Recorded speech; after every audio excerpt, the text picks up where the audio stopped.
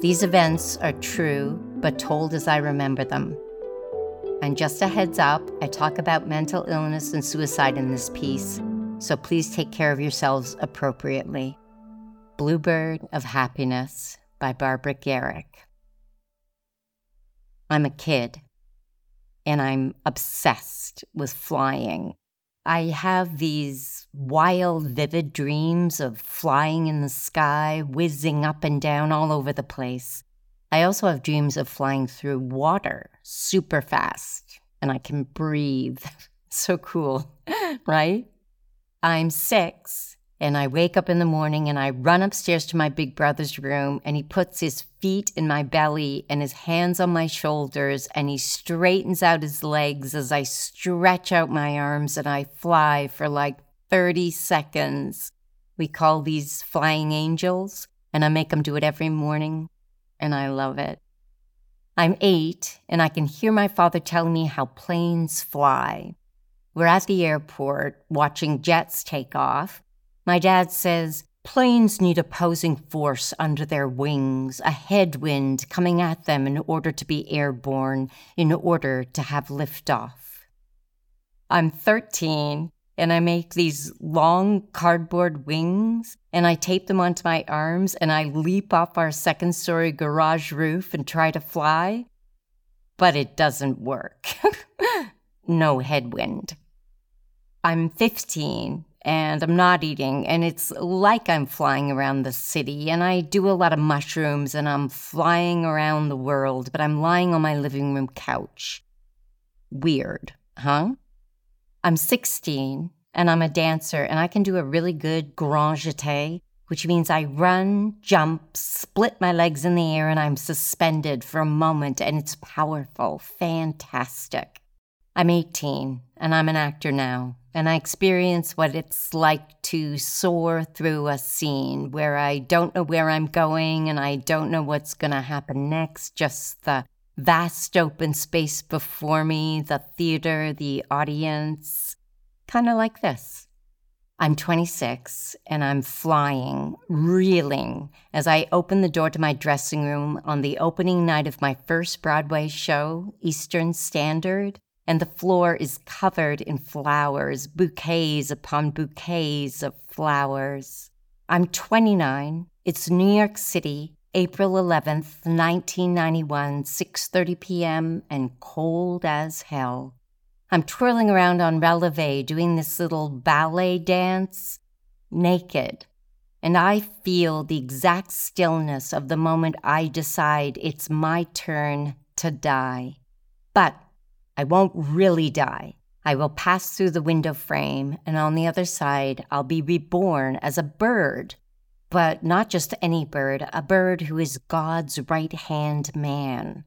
I see the open window, and I run full speed ahead. My boyfriend, who is sleeping on the couch, his eyes snap open, and he lunges for my body, hurling out the 6-story window. He grabs me by my ankles, and with superhuman strength, he drags me back, scraping my hairy shins against my cactus plants. He tries to hold me down, but I run to the bedroom.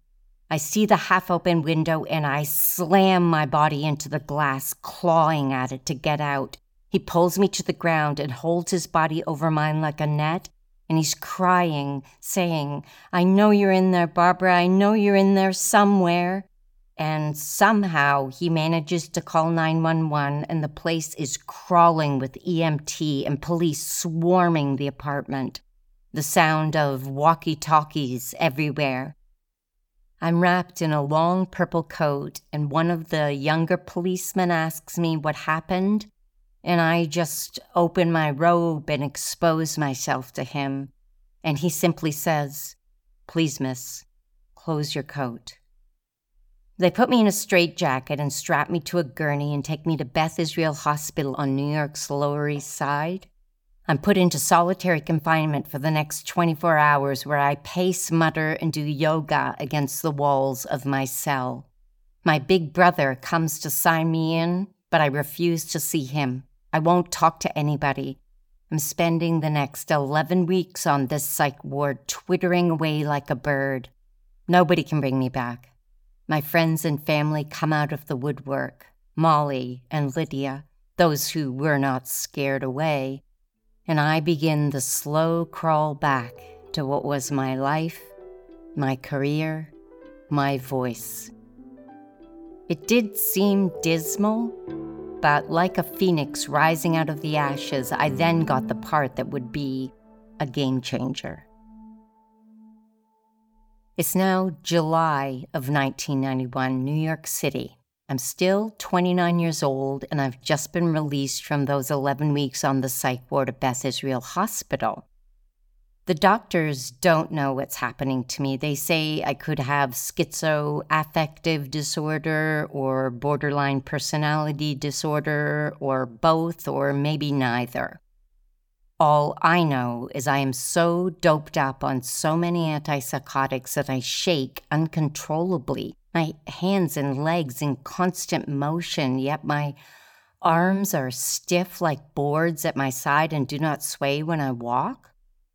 My face has a blank affect, my eyes hardly ever blinking, staring straight ahead like a deer in the headlights, flattened, slammed. I didn't see this one coming. I've gained 40 pounds, also due to the side effects of the medications, and I feel like a big, swollen bug.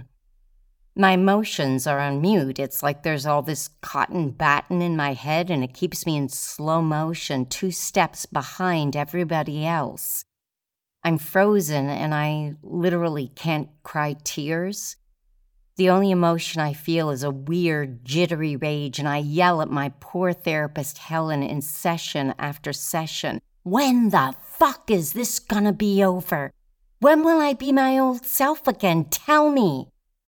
Until one day, the other therapist sharing the office space complains about my outbursts, and I am told to keep it quiet. So, I try to hide in sleep all day. Every moment I get, I run to my futon in my bedroom and I crawl under the covers, and in my darkness, I try to forget, to have 5 minutes of blackout bliss, to escape from my mother who has come from Toronto to be with me and my boyfriend who saved my life and who's now living with me. Their encouragement, their health, they just don't understand that sickness engulfs me like exhaust fumes, and I often think of death. I go on my first audition a few weeks out of the hospital for a play off-Broadway at the Vineyard Theater, and I shake so badly that the casting director calls my agent and asks if I have multiple sclerosis. My agent explains it away as, she had a bad day, and tells me maybe I should take a long break from auditioning. Not easy to hear when prior to getting sick, I'd been on a roll doing 2 films and a play back-to-back with the late, great Mike Nichols. But then there is Jane, a close friend of my boyfriend who's visited me almost every day in the hospital. She's watered my plants, kept me from withering with her buoyant spirit, helped me pay my bills by literally writing out the checks. I sign them, she puts them in the envelope, licks the stamp, and sends them off in the mail. Jane is about 25 years old and a newly minted social worker, just moved here from Chicago. She suggests I volunteer at a summer camp she will be working at too. It's for kids who are at risk of being taken from their homes due to substance abuse in one or both of their parents. Jane will be working with the parents, and I will be volunteering with the kids in the summer camp. I gratefully accept and start the journey of getting up at 5 a.m. Monday to Friday to travel up to the Grand Concourse in the South Bronx. I help with the lunches, going to the park, the pool, and the final talent show. There's one boy, Tay. He's about 6 years old and holds my hand tightly all day. He won't let go. The last day of camp, I hear Tay has thrown himself from a moving car. And although he survives and seems to be physically all right, he's put on the psych ward at just 6 years of age. We can have no more contact with each other, and I never see or hear from Tay again. But I feel it, that darkness. That fucking darkness is everywhere. Then I take up volunteering in the fall with a new organization called New York Cares a couple of times a week. This time, volunteering with a shelter in Harlem with kids who have been burned out of their homes by fire. I'm meeting with the kids on the first day of volunteering, and I see a young boy about 9 years old. He's standing leaning against a lamppost, and I say, "Hi, my name's Barbara. Do you want to be my buddy today?" And he just looks at me and says nothing. His friends say, "Hey, man, why didn't you talk to her? The lady asked you a question." And I say, "Leave him alone. He's just angry." And I can see a flicker of light in the darkness of those eyes, some recognition, and he says quietly, "Yeah, I'll be your buddy." I find out his name is Darnell, and over our time together, we become inseparable. We go on outings as a group every weekend to baseball games, the science center, the movies. We do arts and crafts, and we go to the library religiously once a week. And it quickly becomes clear Darnell can't read at his grade level, and now I am the one who is getting even more angry. So I send him pop-up books and picture books to keep him interested, and as time goes by, he is doing fantastic. When we're riding the subway to these outings, the kids are the first to give whatever change they have in their pockets when someone comes asking for money on the train, and we literally have to stop them from giving away their lunches we have made for them. They are uniting our city for me north to south and east to west. One day in the schoolyard, I asked Darnell what he wants to be when he grows up, and he says, "I want a job in a big, tall office building behind a big, tall desk so I don't get shot." My illness is thawing with the heat of my rage.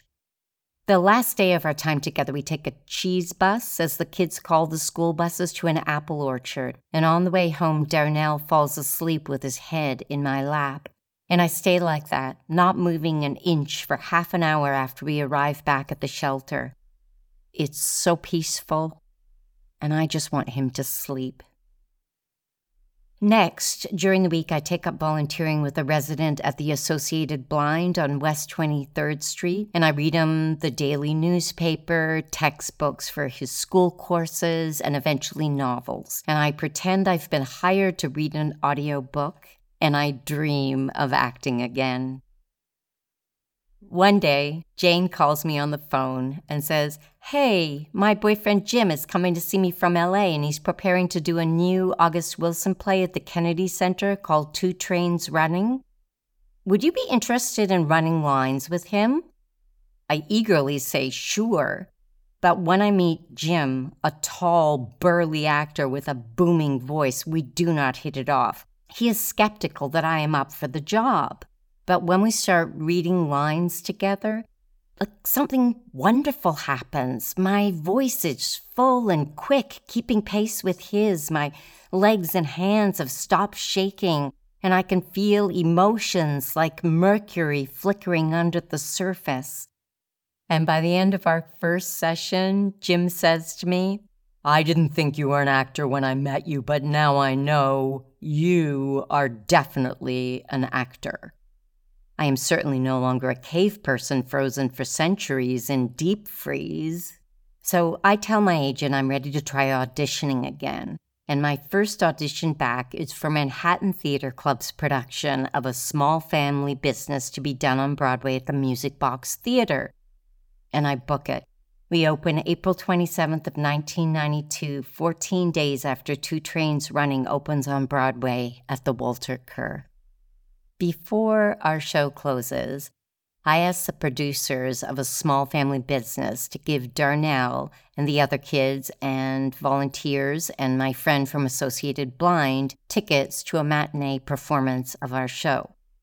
And the kids love it. They hoot and holler. But the biggest surprise is how much they love the plastic prop turkey from the Thanksgiving dinner scene when I show them it's fake at the talkback after the show.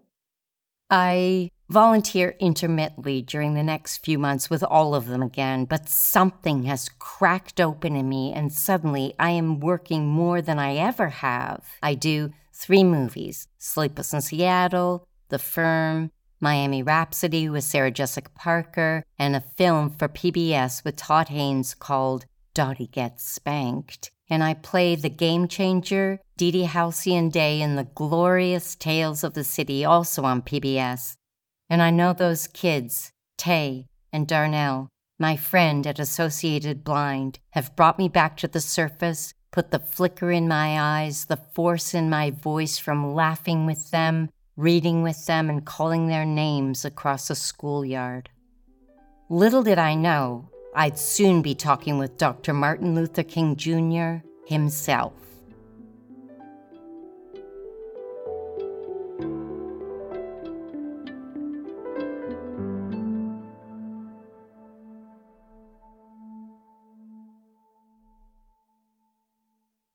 It's now March of 1995, 3 years later, and I'm 33 years old. I'm working with a hot new agency, and I have an amazing new agent named Marty. And I'm kind of on top of the heap again. I get cast in the world premiere of a Beth Henley play called Signature at the Charlotte Repertory Theater in Charlotte, North Carolina.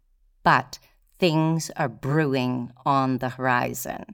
I've quit a play with the new group where I was replacing Tatum O'Neal because I panicked that I wouldn't be able to learn the part in just 2 weeks. And I've been fired from a one-act with James Earl Jones that was being filmed for PBS because on the first day of rehearsal, I tell the director I see my character as a drowned gerbil. Artistic differences, I guess. My symptoms were raging. I'm still misdiagnosed and mismedicated. I'm quite simply a ticking time bomb. So I head down to Charlotte, North Carolina, and set up camp in the Doubletree Inn where the theater is putting me up. I'm making it to rehearsals, but I can't retain my lines or blocking, and have been found more than once taking a nap on the front lawn of the Doubletree Inn by the concierge. The night before our first tech rehearsal, I'm in my room at the hotel, and my body is on fire. I'm sweating profusely, and I have a dire sense of urgency as I believe I alone must save the civil rights movement. And I'm having an in-depth and intense conversation with a picture of Dr. Martin Luther King Jr. I look around the room, which is in a shambles, and I realize that something is not right. So I get myself in a taxi and I go to the local emergency room. I must have told them I was working at the Charlotte Rep because the hospital called someone from the board of directors of the theater to come and assess the situation. Her name is Jody, and she stays with me most of the night listening to me babble on about orgasms and the urgency of the civil rights movement. She tells me to try and sleep. But I have intense insomnia and cannot sleep on the cold metal slab of an examining table they have left me on. Come the morning, Jody is gone, and the doctor tells me he does not believe I am a danger to myself, so he sends me back to the Doubletree Inn. An hour later, I'm in the bathroom of the hotel, where the cleaning person comes in and finds me on the cold bathroom floor, curled up in the fetal position, squawking like a bird and convulsing in the midst of my second full-blown psychotic break. I'm rushed by ambulance to a second hospital of sorts. It's called Charter Pines Behavioral Health, which is really a Christian rehab/psychiatric facility and is full of young people who mainly have drug or alcohol abuse issues and some kind of psychiatric condition as well. I am not only not addicted to drugs or alcohol, but I am the sickest person psychiatrically by far in this facility. Jody comes to visit me the first day there and tells me I'm being let go from the play and they've already replaced me. As we all know, the show must go on. For some reason, maybe because Jody is a devout Christian, I don't know, but she befriends me and comes to visit me almost every day in the 2 weeks I am at Charter Pines. It's a bizarre facility. They're very fond of saying, never withhold a compliment, and always remember to say thank you. And they do a lot of therapeutic gardening and very unconventional group therapy sort of thing, where facilitators, I don't even think they're therapists, encourage you to stand up and say whatever's on your mind, which is not a good idea in my current state, but I do it anyway. One day, I stand up and I start yelling at my mother who has flown down from Toronto to be with me to clean up my mess again. I scream at her, I hate you! You're a bitch! And I run out of the therapy room to the payphones across the hallway, and I call my father, and I scream at the top of my lungs, you sexually abused me as a child! Which my father flat out denies and threatens to sue my therapist Helen for planting false memories in my head. Then I get on the phone again, and I call my oldest brother, and I scream at the top of my lungs, you sexually abused me as a child! And I think he hangs up out of sheer shock. I can't remember. But I am here today to say neither of them ever sexually abused me as a child. Total psychotic fabrication. The next night, I'm up overwatering the plants in the day room, and I see Tom Hanks on the TV, and he's giving his acceptance speech at the Oscars for Forrest Gump, and I have a rare moment of reflection as I hearken back 3 short years to when I was doing Sleepless in Seattle opposite Mr. Hanks, and I determine I will be on top of the heap again. And since I've been cast in a film to shoot in Berlin prior to coming down to Charlotte, and my new agent Marty wisely has not told the film about my hospitalization yet, I make a deal with the psychiatrist at Charter Pines. He says I can go and shoot the movie on 2 conditions. 1, I have to learn my lines before I go, and 2, someone has to chaperone me. My mother is totally burnt out, as you can imagine, and has to get back to her job in Toronto, so Jody amazingly volunteers to be my chaperone and go with me to Berlin. The film is on. The movie is called A Couch in New York, and it stars the late, great William Hurt and the radiant Juliette Binoche, and I am playing Lizbeth Honeywell, Mr. Hurt's fiancée, who he throws over for, yes, Juliet. It is being written and directed by the late, great Chantal Akerman. I try and learn my lines, but I can't. But the psychiatrist lets me go anyway. He has misdiagnosed and mismedicated me yet again. And when Jody and I get on the set in Berlin, we find out Juliette Binoche doesn't learn her lines either, as is her style on this film, in close-ups anyway. She has her acting coach feed her a line. Juliette delivers it. Then she's fed the next line. Juliette delivers it. And so on and so on. So cool, right? There's a wonderful family feeling on set. I remember stopping filming and sitting down to a 4-course meal together, complete with red and white wine. And one day, I'm in the makeup room, getting ready for camera. Juliette is bathing her young son, Raphael, in the makeup sink, and he's giggling and splashing water everywhere. And I look through the door to the dining room, and I see Jody and William Hurt sharing a joint. And I think, yes, life is good again on top of the heap. Then there were more plays and even more tales of the city. How long could this last? I could never be sure until I fell flat on Broadway.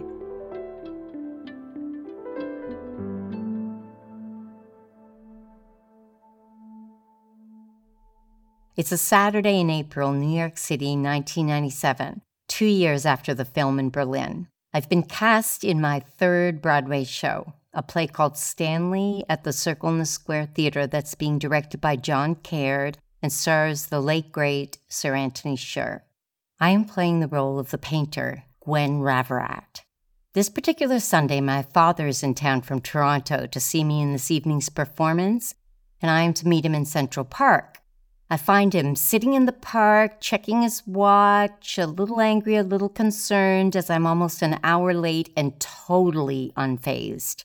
I laugh it off, and we start to walk through the park, and I'm gushing about spring in New York City, and I fly up like a helium balloon at the sight of this field of daffodils in the spring light, and I start to have a hallucination of the colors being electric and so vibrant that they're alive, dancing, pulsing like disco lights before my eyes. And I am filled with an overwhelming feeling of love for all humankind, and my father suspects nothing. We continue to walk through the park. I sing, I dance, I tell him I have to go to my show, and we arrange to meet up between the matinee and evening performance to have something to eat. So I hug my dad, I kiss him, I tell him I love him like a boundaryless baby, and I start to stroll down to the theater. Now, at Circle in the Square, you have to walk through the theater, past the seats to get backstage. And I notice the audience is quite full and babbling away, but it sounds, like teenage girls gossiping in a slightly disturbing way about you. And I look at my watch and I realize it's 2:00 and I have a 2:00 matinee. So I go backstage quickly. My understudy is dressed in her costume. The show is supposed to be beginning right now. But for some reason, the stage manager holds the curtain and allows me to get dressed in my costume and go on. So I go on for the first scene, which for my character is a lot of swirling movement, hushed laughter, and moving of furniture. And all goes well, without a glitch.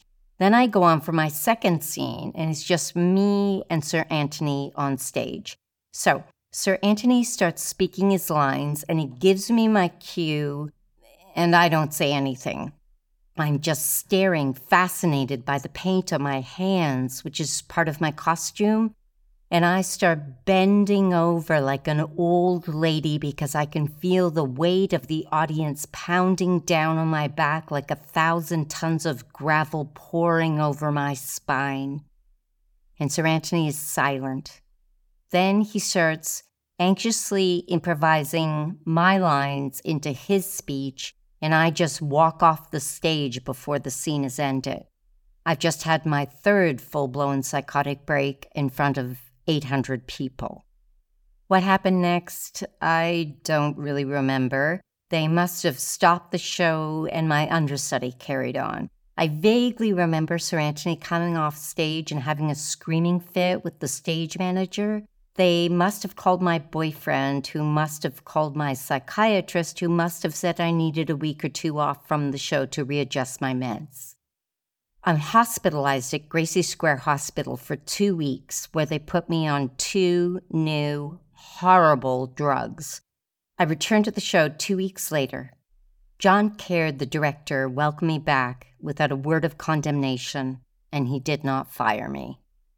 2 weeks later, the show closes and I'm on my way to Montreal to shoot more Tales of the City. Now, for those of you who are confused, there are Tales of the City, 1993 PBS, More Tales of the City, 1997 Showtime, Further Tales of the City, 2001 Showtime, and Tales of the City 2019 Netflix. So this is More Tales of the City 1997. The medications I've been put on in Gracie Square Hospital are causing my face to erupt in huge welts of cystic acne and are causing intense weight gain and increased appetite. I've gone from weighing 100 pounds in Berlin to weighing 135 pounds in Montreal. I remember one particular day on set where the 3 producers of More Tales are sitting across from me dumbfounded as I inhale a family-sized platter of fried tempura. They then get together and have a little talk with me about not gaining any more weight. I am miserable because I can't seem to stop eating, and I can't live and work with these side effects of the new drugs. Besides, they're not even working. But ahead, I caught another break in the answer to my search.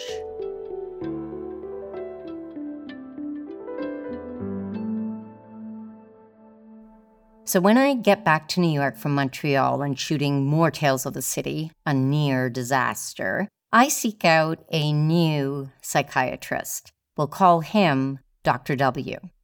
So I go to Dr. W's office for the first time. It's on Fifth Avenue in the East 60s, and I enter his posh, silent office, and it's bright and sunny, and he's got all his own artwork on the walls and all these odd things like baseballs and arrowheads and bowls of wooden eggs, which I later learn are gifts from grateful patients. I also learned Dr. W is the foremost specialist on bipolar disorder in young people in New York City, and he correctly diagnoses me as having bipolar disorder type 1 with a side of schizoaffective disorder. And finally, I get on the right meds. And of course, I think Dr. W is just amazing.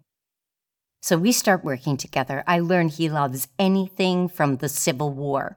His favorite playwright is Arthur Miller, and his favorite book, Self-Reliance by Ralph Waldo Emerson. He's fond of saying, "A journey of 1,000 miles begins with just one step, Miss Garrick." He teaches me about the importance of prioritizing my sleep. Lack of sleep is the number one cause of a manic episode, he tells me. He also teaches me which one of my meds does what, how to name and describe my symptoms, how to pace myself and strategize my activities for the week, basically everything I need to know to stay well. And I start working successfully, and I do stay well, until. Fast forward to 2004, 7 years later, and I've hit a clinical depression. Dr. W is, as I've said, a Fifth Avenue, top-of-the-line psychiatrist, and he is expensive, and I can't keep up with his fees anymore.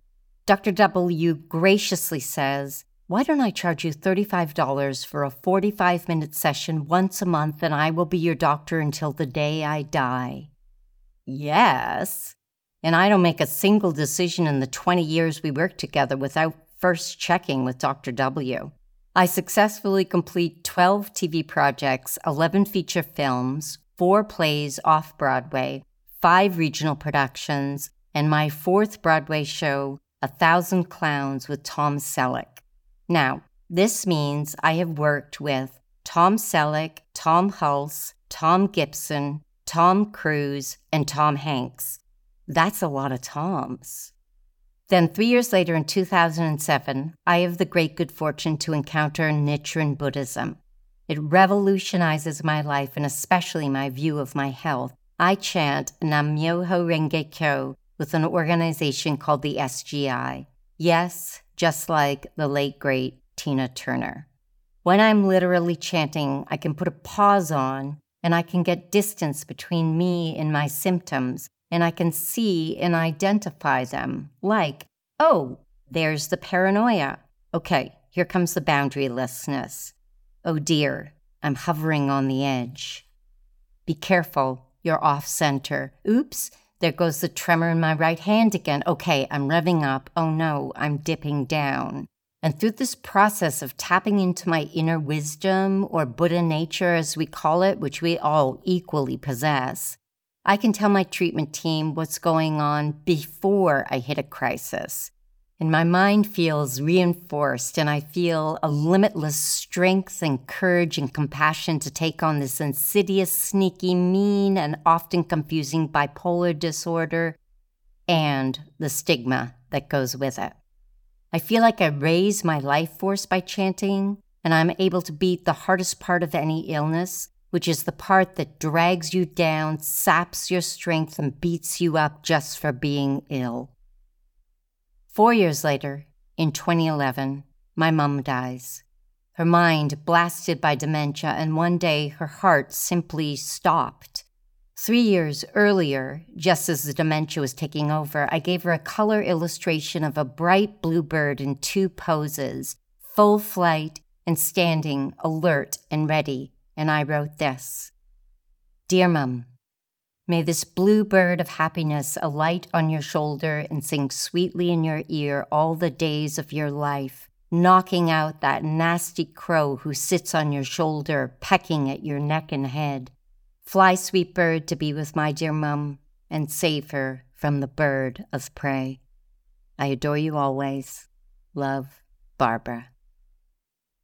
3 years after my mom's death in 2014, my father, a renowned transplant surgeon, has a massive heart attack and dies instantly on his way to a chemo treatment. 2 years later, in 2016, I go to Dr. W's office for my regular session.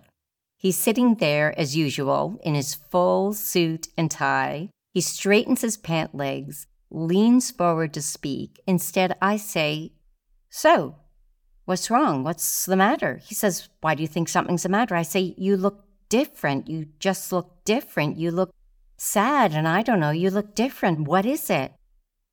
And he pauses for a long moment, and he says, "I'm sick." And I say, "Oh, Dr. W, I'm so sorry." He says, "Yeah, I have cancer. I have cancer of the bone. I'm very, very sick." "How did you know?" And I say, "I don't know. Your face looks different. It's swollen, and you look kind of green." He says, "Oh, that's because I just came from chemo. You've never seen me after I've had a treatment. This was unusual that I was having it on a Monday. You're the first person I've told outside my family. Well, you guessed, really. And I'm not telling any of my other patients just yet. Some of them just wouldn't get it." I start to cry a bit, and I say, "Oh, Dr. W, how long have you known?" He says, "Since December. Yeah, I've been going to chemo twice a week for the past 3 months. They found out about it when I had a blood test. It came back that I had anemia. They'd given me 6 to 8 months to live. And I am reeling. I do everything Dr. W tells me. I get a great new psychiatrist. We'll call her Dr. B. She's in her 40s. Young, Dr. W says, so she can be your doctor for the rest of your life." I come back for our final session. Dr. W is showing me all the things in his office. He's taking out his collection, his beloved collection of arrowheads, and he's putting them in the palm of my hand and telling me where they were found and where they are going. Some of them are going to the Smithsonian. We are saying goodbye. Then I ask him if I can hug him, and he stands up out of his chair and he puts his arms out like a scarecrow, and I put my arms around him gently, and I am amazed, as this is the first time I've ever touched him, and his limbs just feel so hollow, so light. And I hug him, and I sob, "I love you, Dr. W." And I turn and dash out of his office, never to see or hear from him again. Then came a sudden death.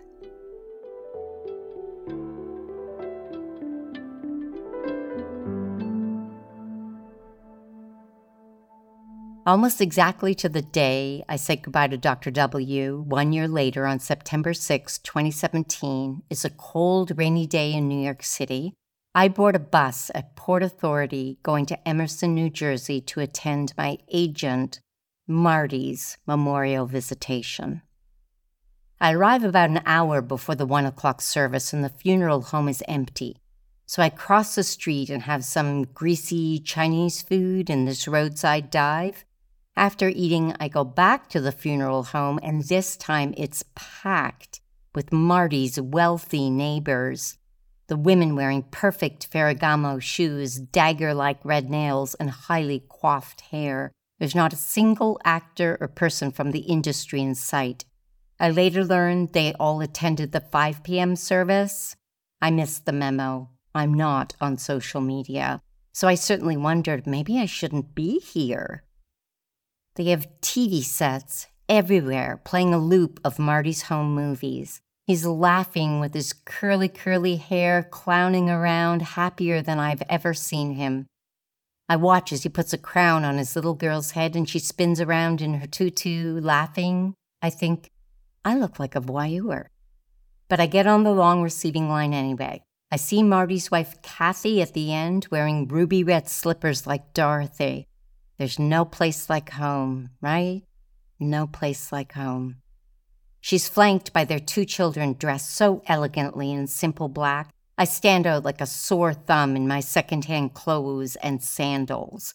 But I go on. When I see Kathy, I start to reintroduce myself, but she says, "Oh, I recognized you the moment you walked in. Marty loved you so much. Every time Sleepless in Seattle came on the TV, he would get so excited and yell, 'There's Barbara! Look, there's Barbara!'" I clumsily say, he loved you too. And she says, "Oh, I know."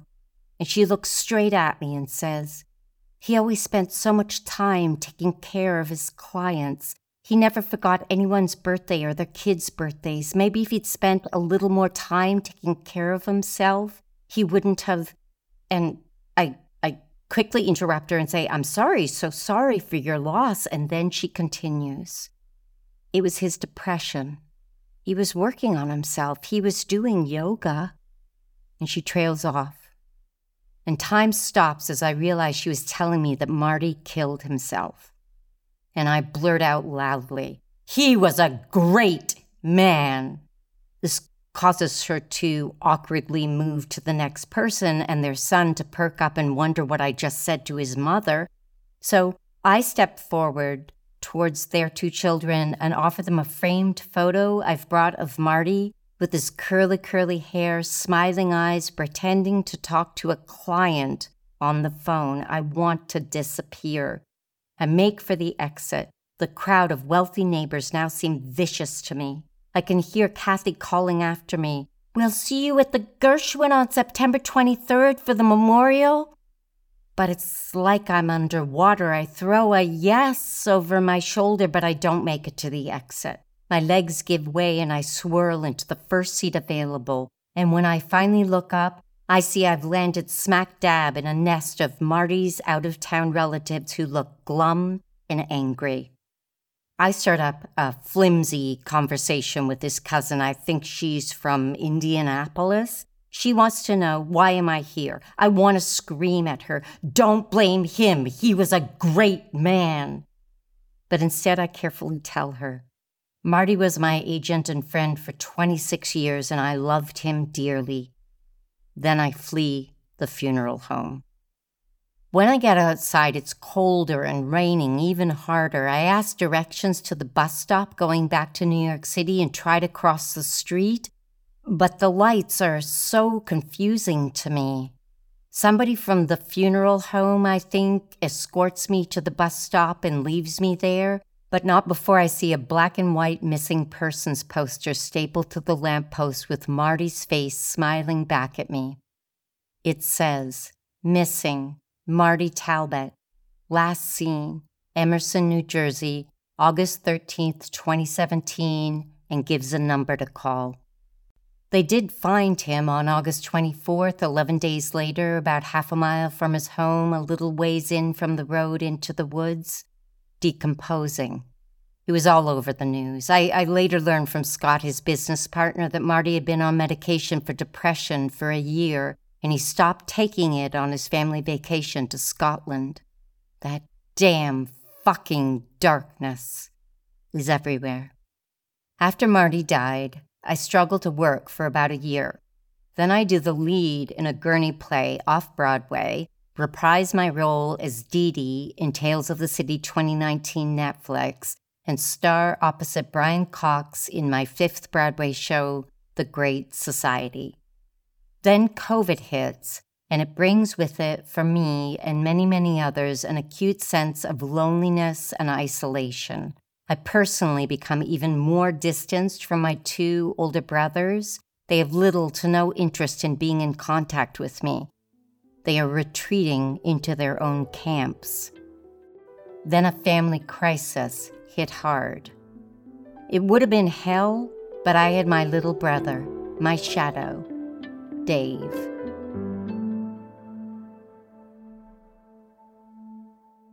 It's now January 13th of 2022, and COVID is still raging.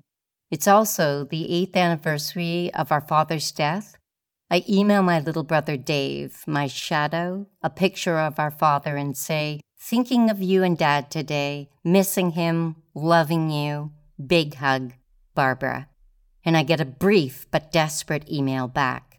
"Quick hi from the emergency room. Been here 7 hours. I've got pancreatitis. Very painful." I immediately email him back. Call me no matter the hour when you know more, leaving my phone on all night. Hang in there, sweetie. Love you so dearly. Big hug, Barbara. The next morning, I haven't heard anything, so I call him, and I hear chaos on the other end of the line. He's been admitted to Victoria General Hospital in British Columbia on the west coast of Canada, where he lives. I can hear the nurses talking loudly and quickly, and I ask to speak to one of them, and he says, "Oh, Barbara, they're way too busy to talk. Please, don't worry."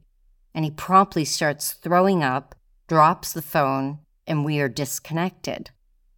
I get on a Zoom call with my two best girlfriends for the past 30-plus years, Molly and Lydia, and I basically tell them, I have to go out there. He can't be alone. He sounded so scared. Then the nurse calls from the ICU.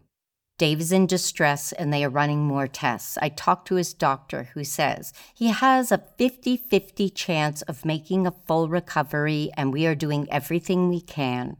I call my psychiatrist, Dr. B, and Zoom with my therapist, Helen, trying to make sure I'm really stable enough to go out there, and we discuss the potential obstacles that could arise. They both say, "Is there someone you could ask to go with you?" I say no, but I reluctantly promise I will ask. So I text Molly and Lydia and ask if one of them could go with me, and to my shock and joy, Molly says she will. We're on. I arrange for two of Dave's closest friends, Grant and his wife Sherry, to get down to the hospital. They live in nearby Whistler, to be with Dave until we can get there. But there is a tsunami going on the west coast of Canada, and by the time they get to the hospital, Dave is in a coma, on dialysis, and a ventilator. It's Sunday, January 16th, 60 hours since the email. Molly and I are on the second leg of our trip, waiting in the Toronto airport. I get a text from Grant, Dave's friend. Call the hospital. I talk to Dave's doctor, who says he's taken a turn for the worse and you should prepare yourself for the fact that he might not be alive when you get here. This news hits me hard. My limbs go limp and heavy and my breathing slows to a crawl. There is a ringing in my ears and I hear Molly saying in a muffled voice, "Our plane is boarding for Victoria." The next 5 hours and 11 minutes of the flight out west are like being suspended underwater waiting to come up for air. My mind is racing and stopping all at the same time. We arrive 9 p.m. Pacific time, get to the ICU. Sherry, Grant's wife, has been sitting with Dave for the past 5 hours, talking to him, telling him, hold on, your sister is coming." And he has. Then Molly and I are alone with Dave, and I have no idea what is happening. And I turn to Molly and I say in a voice of wonder, "There's so much love in the room, Molly. I'm so high." And it's true. It's like laughing gas or purple love smoke you can put your hand through. Molly says, "Talk to him." So I try and think of all the things I've ever wanted to say to this sweet man who's tagged along behind me most of my life, and I realize I've already said it all. His nurse, who is young and amazing, comes in and says Dave's doctor would like to speak to us, so I quickly and quietly chant, "Nam yo renge kyo," in Dave's ear and whisper, "Don't be afraid, Dave. Don't be scared, sweetie." Dave's doctor is kind but blunt. He says Dave's pancreatitis is due to alcoholism, and although he is on a lot of morphine and in no pain, his body is literally eating itself alive. He's being very taxed on the machines, and they'd like my permission to take him off life support. I flash on a story Dave told me not long ago on Zoom of a wolf who gets caught in a trap and in his misery gnaws off his own leg in order to be free. I say, yes, of course, Dave would want to come off the machines. The doctor nods, and we are done. We're all in Dave's room now, laughing and smiling about his frequent trips to Cuba, how he loved that country, the music, the art, and of course his 2 girlfriends. His nurses joke how Dave said he was just too good looking to die, so no one should worry, and how he was always apologizing for vomiting all over them. His head nurse asks me, "Would you like to see Dave's face without the ventilator?" And I say, "Oh, yes." And again, without being aware of what is really happening, I lay my hand on his forehead. Molly rises and lays her hand on his heart. Sherry places her hands firmly and gently on Dave's shoulder as Grant talks to him quietly. And as I stroke his 3rd eye, I feel a flicker, a light, a quickening, and then up like a bird, straight up past the fluorescent lights he flies, trailing his ventilator tubes like ribbons, flying so high, so free. He seems to be breathing still, but the nurse comes back in and says he's passed. We take our hands off him, stroke his hair, kiss his face and hands, and say our goodbyes. But he is stone cold now and not moving, his skin almost purple like the love smoke. And Molly says, "He's just a body now. Dave is gone." We wash our hands and watch them close the drapes around his body. We walk arm in arm, 2 by 2, down the hospital corridor. It's just past midnight. And I turn to my comrades and I say, "It's so funny, but it's like there's all this air around me, like sky." And my shadow is gone. Then I fall deeper than I ever thought possible, but something saves me.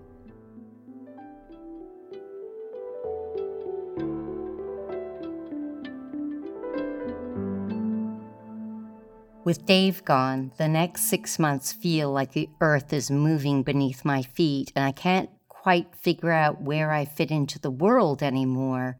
Although I am very grateful I'm getting a lot of auditions from my American and Canadian agents combined, I'm still, going on 3 years, not getting any jobs. The tremor in my right hand is making a comeback in a lot of my self-taped auditions. So, me and my treatment team decide to go down and off 2 meds to try and get rid of my tremor. But on August 8th of 2022, on what would have been Dave's 59th birthday, I am falling fast and hard into a deep and dangerous depression. It's a combination of grief, a chemical imbalance from going off the meds, and a deep, lacerating sadness that knows no bounds. This leaves me crying for days at a time, feeling hopeless about my future, feeling alone, and having very harsh negative thoughts about myself. And the worst of it is that suicide now seems like an inevitable conclusion for me. I'm baffled. How can I be here again? We're doing everything by the book. Why am I planning my own death? I don't even believe in suicide. Fortunately for me, within 24 hours of realizing this is a time of crisis, my psychiatrist, Dr. B, and my therapist of 37 years now, the incredible Helen, are uniting as a team and start steering me back, getting me on the right dose of the right meds. But this will take time. The spiral downwards is gaining a lot of speed, and its momentum is pushing me down, deeper, down. The questions quickly become, are we all clear on your emergency plan if the urges get stronger, Barbara? Should we be throwing more medication at this? Should you even be performing your solo show? It's strongly suggested I stop writing my show for the time being, and the prescription comes back from Dr. B. Think like you're in the hospital. Create an environment of focus on recovery. Pull back completely from things that trigger you. In other words, keep it super, super simple. And I comply as I always do, as I always have with every doctor I've ever worked with, because basically I don't know. I guess I'm a good girl. And then after a week of behaving like I'm in the hospital, I decide to do it, to go a bit rogue. I go to a movie with a friend, Baz Luhrmann's Elvis. and it strikes a chord in me. I get out of that movie and I think, a lot of artistic people are fucked up. Look at Elvis. And I come home and I'm alone in my kitchen. Well, just me and my Alexa.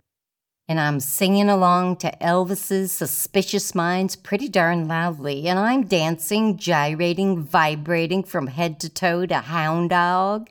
And I realize I'm soaring, but I'm not manic or even hypomanic. It's just me, perfect as I am, a very expressive artiste who happens to have bipolar disorder.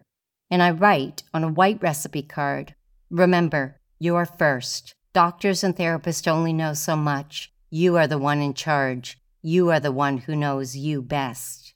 So to get rid of the lingering insomnia and treat the depression, along with the new meds, I decided to start behavioral changes in the form of an intense health regime. I start sleeping in a cold room, 60 to 65 degrees. I turn off all the lights in my apartment and sleep in the pitch black darkness. For the first time in my life, as I've always been deathly afraid of the dark, I start getting regular exercise. I start doing half an hour of relaxing stretches before bed. I read and listen to the radio instead of having screen time on the TV, computer, or my phone. I look to my nutrition and I cut back on my caffeine. I start to make more social dates with friends and to go to the theater. And I chant to value my own life. And I write on a yellow Post-it, I am so loved. It may not be the whole pie, but it's a great slice, and I will not give that up. I will live. And I decide to tell my story. If you or someone you know is thinking about suicide or in crisis, please text or call 988, the National Suicide Prevention Lifeline. Bluebird of Happiness was directed and the music composed by Seth Barish. It was edited and produced by Justin Barrett, with art design by Jennifer Barrett and photo by Rex Slott. Bluebird of Happiness was developed in part at the Barrow Group in New York City, www.barrowgroup.org. My many thanks go out to my logical and biological families for their continued love and support, and to all of you for listening. Thank you.